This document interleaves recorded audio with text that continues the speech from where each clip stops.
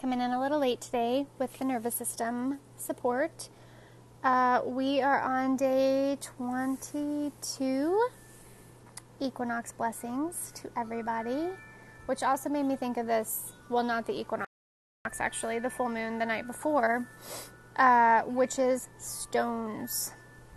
Stones are super powerful for the nervous system, and there are so many that I love. I really love any of the black stones for grounding, obviously, especially jet, hematite, black tourmaline, which is also a protection stone. But also, probably my favorite, nervous energy, anxiety stone is lepidolite. I've given that one away so many times that I don't have a piece for myself right now because I would always give it to clients.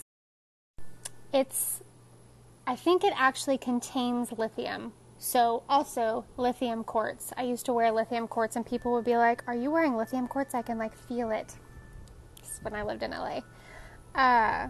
It's a great one also. I'm going to take some snapshots of these, or post some snapshots.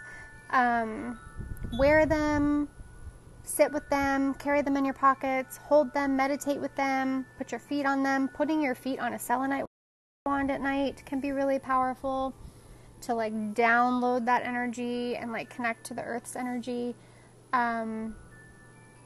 Also amethyst, really calming stone, obviously. I just ordered a biomat, which I've wanted forever.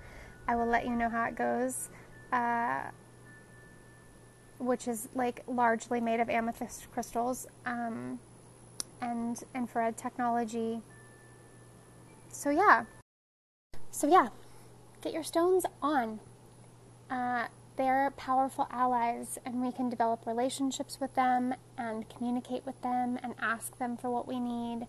I believe in having crystals that you use, not a bunch of crystals shoved into a drawer, which I used to do and then realized it's not good energy.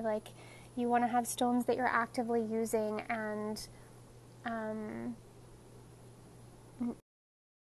in general, not things that are gathering dust, that cluttered energy, and not having a sacred relationship with things doesn't create good vibes in your environment.